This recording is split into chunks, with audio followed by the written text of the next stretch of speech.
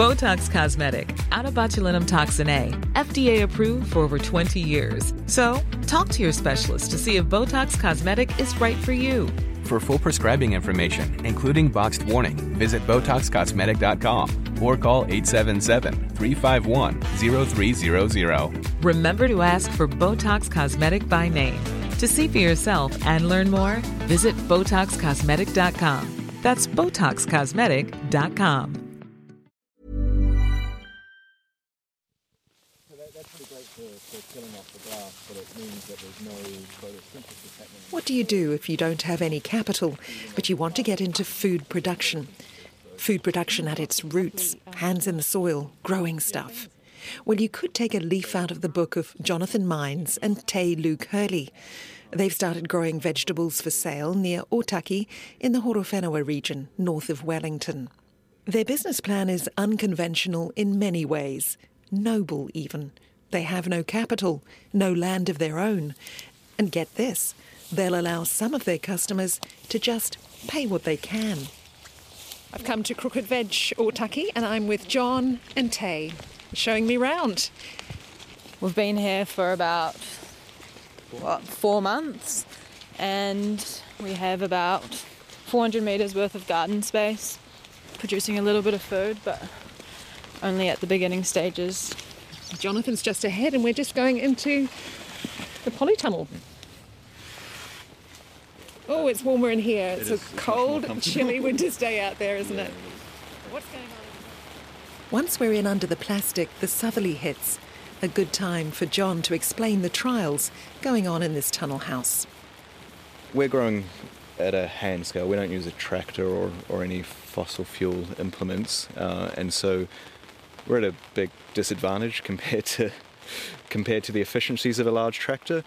So what we can do is we're at a human scale, so we can grow things in a more intricate way. So we're growing here with sort of reasonably conventional spacing for our chard and our kale and our cavolo nero, but we're growing rocket, pak choi and spring onions in between those, which are maturing just before we start getting harvests off our kale and chard. The idea is that the faster growing veggies provide much needed cash flow before the slower crop harvest, and the mixed planting improves the soil.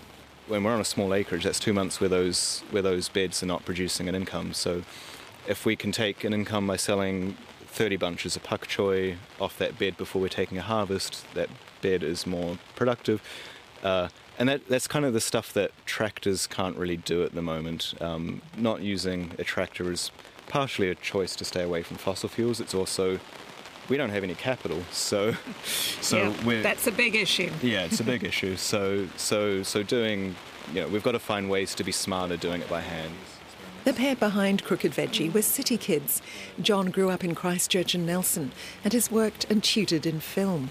My mum tried to get me to help her in the garden, and I just went and played video games instead, So farming or growing vegetables is kind of something that it came to me in my 20s, I think. It was definitely like surprised and confused a lot of people in my family and friend groups. He met his partner in this venture, Tae, while working at a market garden in New Plymouth. Tae grew up in the suburbs there and studied music before she realised she'd rather have her hands in the earth. I love getting dirty. I love seeing all the worms and bugs and stuff. I love seeing mushrooms. Just all the life. And I don't like that not everyone can afford this kind of, organic, regenerative food. So I kind of want to get food to the people that everyone needs it, but to everyone, yeah. The squally showers move on, and we head out to check out the rest of the operation. Tell me a little bit about this land, Jon.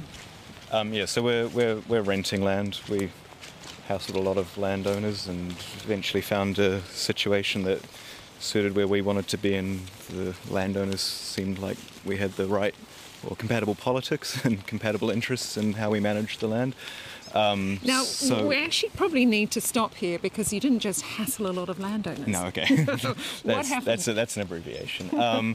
Well, we couldn't afford to buy land, so we needed to find, and we suspected that around New Zealand there's enough people with far more land than they need, sitting unproductively, and it could be used in better ways, whether that's in sort of environmentally motivated vegetable production, or if it was being put back into native trees, or if it was being put back into wetland.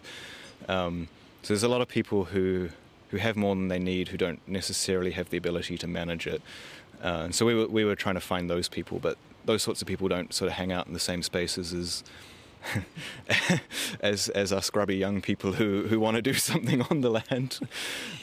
So we put word out amongst other growers we know, just kind of all of our networks. We made a spreadsheet of everyone we knew who might have a connection to better land. We also put word out through Organic Farm NZ's Facebook page and a group called Village Agrarians, who have a website which has a land matching directory for people looking for land and people with more land than they need. And here we are. Yeah. You now have a patch of land out here near Ōtaki. Yes, yep. The owners have 10 acres. They're managing about 9 of that is split between an organic pear orchard, a heritage rose nursery, and then they're rewilding a wet patch into natives. So maybe a quarter of the property is being replanted in native trees. They don't have a plan for what was happening on this paddock. And so when they heard we were looking for the bit of land, they were like, oh, maybe you could do something with this little patch on the corner of our property. And how big is it? It's just under an acre, so about 3,900 metres. Used to be an old orchard. We're moving towards the main growing area, some of it under tarp to kill weeds and prepare the soil for spring planting without the need for tilling. And Jon explains the philosophy behind their unconventional veggie box plan.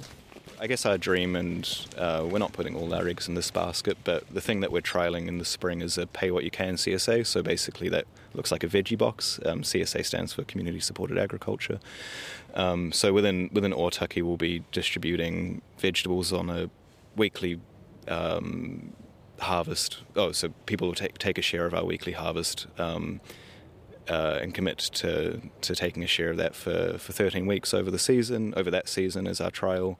And we'll have a suggested price of what we need to cover our costs, but we're allowing people to pay what they can. And so the idea behind that is everyone deserves access to healthy, fresh food that's grown in a way that doesn't destroy our environment, because we have to be growing food in a way that doesn't destroy our environment. Is it the case that veggie boxes, you think, are expensive at the moment? Are they only accessible? I actually don't think veggie boxes are that expensive at the moment. I think supermarkets are pretty expensive for what they're offering. Like, you can get an organic veggie box at a price that's pretty competitive to the supermarket, and it's seasonal, higher quality food, and you can know where your food is coming from. Even then, like, if you're a low income family, everything's crazy expensive at the moment. That's probably more to do with our housing costs than anything, but that's a whole other political conversation that I'm not qualified to talk about. Pay as you can. Yes. It sounds like a noble idea. Is it going to work financially? We'll find out. We'd like to think it can, but as I said, we're not putting all of our eggs in that basket. We will be doing some conventional wholesale and have a couple of other outlets as well. If it works well, then our dream is for that to be our entirety of our outlet is local veggie boxes on a pay what you can model, and so we're asking, I guess when we do that, we're asking for a fair bit of community buy-in, right? Ōtaki's a mixed crowd. There's a bunch of people of means who've retired here, and there's a really large income gap across Ōtaki, and so we're asking people, if you're able, maybe you could pay a bit more and support one of your neighbours or one of the other people who's involved in getting veggies from this farm, as a means of spreading mutual aid. You may think it sounds pretty out there, but Jon says it is being done elsewhere.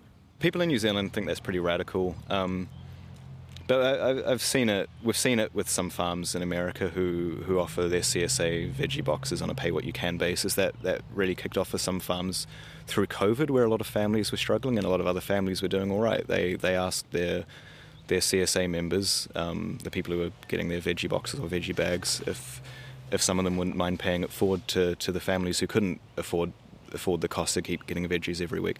So that's happening in America. It's happening in places in Europe. We see it happen in other industries. Like in Ōtaki, there's a barber that runs on a pay-what-you-can basis, and they manage to provide haircuts for people who can't afford them while making a wage. And a lot of the community is happy to pay it forward when they understand that doing so is supporting someone who can't normally access a fairly basic service. Now, Jon, you also live quite close to where you're cultivating the vegetables. Yeah, about 10 metres away. I was living it's not here anymore, in a leaky van that a friend's mum lent me, which was very kind. I've upgraded to a portacom. And there it is over there. Yeah. And there's a small caravan nearby as well. Yeah. So Tae was living in that caravan as well. So those slowly, one day when we're paying ourselves a wage, we'll be able to move off the land and live somewhere that has power and running water. At the moment, it's quite good to be close to the project. I suspect in a year or two I'll probably be a bit tired of waking up and looking at all the work I need to do. But yeah. You're obviously really committed to this project, Yeah. Because it doesn't look that comfortable for a start. No. But I mean, I have a little bit of solar power now. I can charge my phone and run the lights if it doesn't rain for too many nights in a row. It's getting there. It's getting more comfortable. You've set this up as a registered charity. Which is a slightly funny legal structure, but New Zealand we don't have a legal structure for social enterprises, so it's sort of the closest we can get. And so we've done that. As I said, like, capital is a big challenge for us, and so we're trying to do this socially radical thing of the pay what you can veggie box.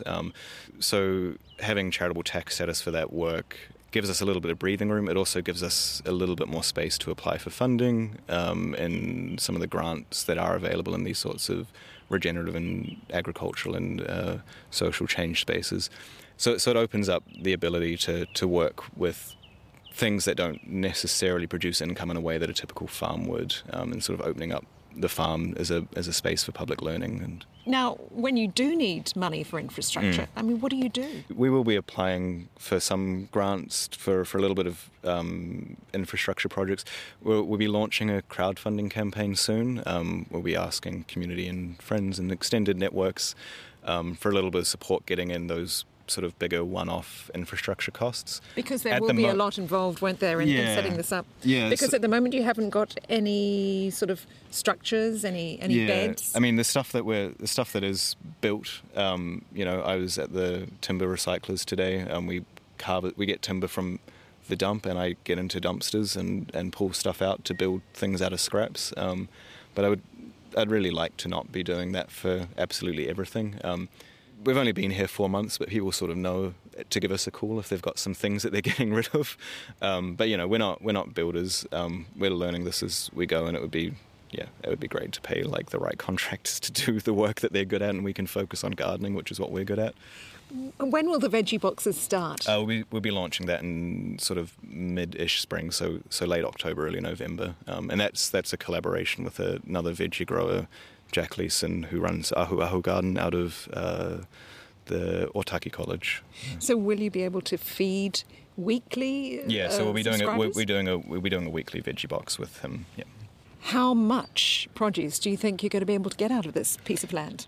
So we think in the long run we'd be able to produce enough food for 100 families on a weekly basis. We'll be trialling the pay what you can CSA on a 25 family basis. That's a whole different way of distributing food for us, and there's likely a lot of teething issues, and we're optimistic about bringing in the community support for that project, but a lot of people are quite cynical about it, understandably. It's not a normal business model at all. We're not putting, as I said, we're not putting all our eggs in that single basket. We're doing a little bit of wholesale, a little bit of like kind of higher value niche crops for some restaurants and bits and pieces like that. For the founders of Crooked Veggie, proximity to the capital is all part of the bigger idea. If I talked about changing food systems 5 years ago, people were kind of like confused at me, but that seems to be something that's part of the everyday vernacular now. And I guess Wellington being like centre of politics in New Zealand is beehive, and it's where a lot of like activism spaces are happening. I don't know if people who live in the city who are crying for food system change necessarily know what that looks like. So we wanted to be kind of close to where potentially being a visible project might be able to influence some change in some people, you know. Probably we need a whole social restructure to make proper food affordable to everyone, but I don't know how to do that, so this is what we're trying to do. And if you're a grower with no land or a landowner who'd like to link up with growers like Jonathan Mines and Tae Luke Hurley, villageagrarians.org has a directory where you can sign up. We'll put a link to Jon and Tae's crowdfunding page on our webpage. Botox Cosmetic, out of botulinum toxin A, FDA approved for over 20 years. So, talk to your specialist to see if Botox Cosmetic is right for you. For full prescribing information, including boxed warning, visit BotoxCosmetic.com or call 877-351-0300. Remember to ask for Botox Cosmetic by name. To see for yourself and learn more, visit BotoxCosmetic.com. That's BotoxCosmetic.com.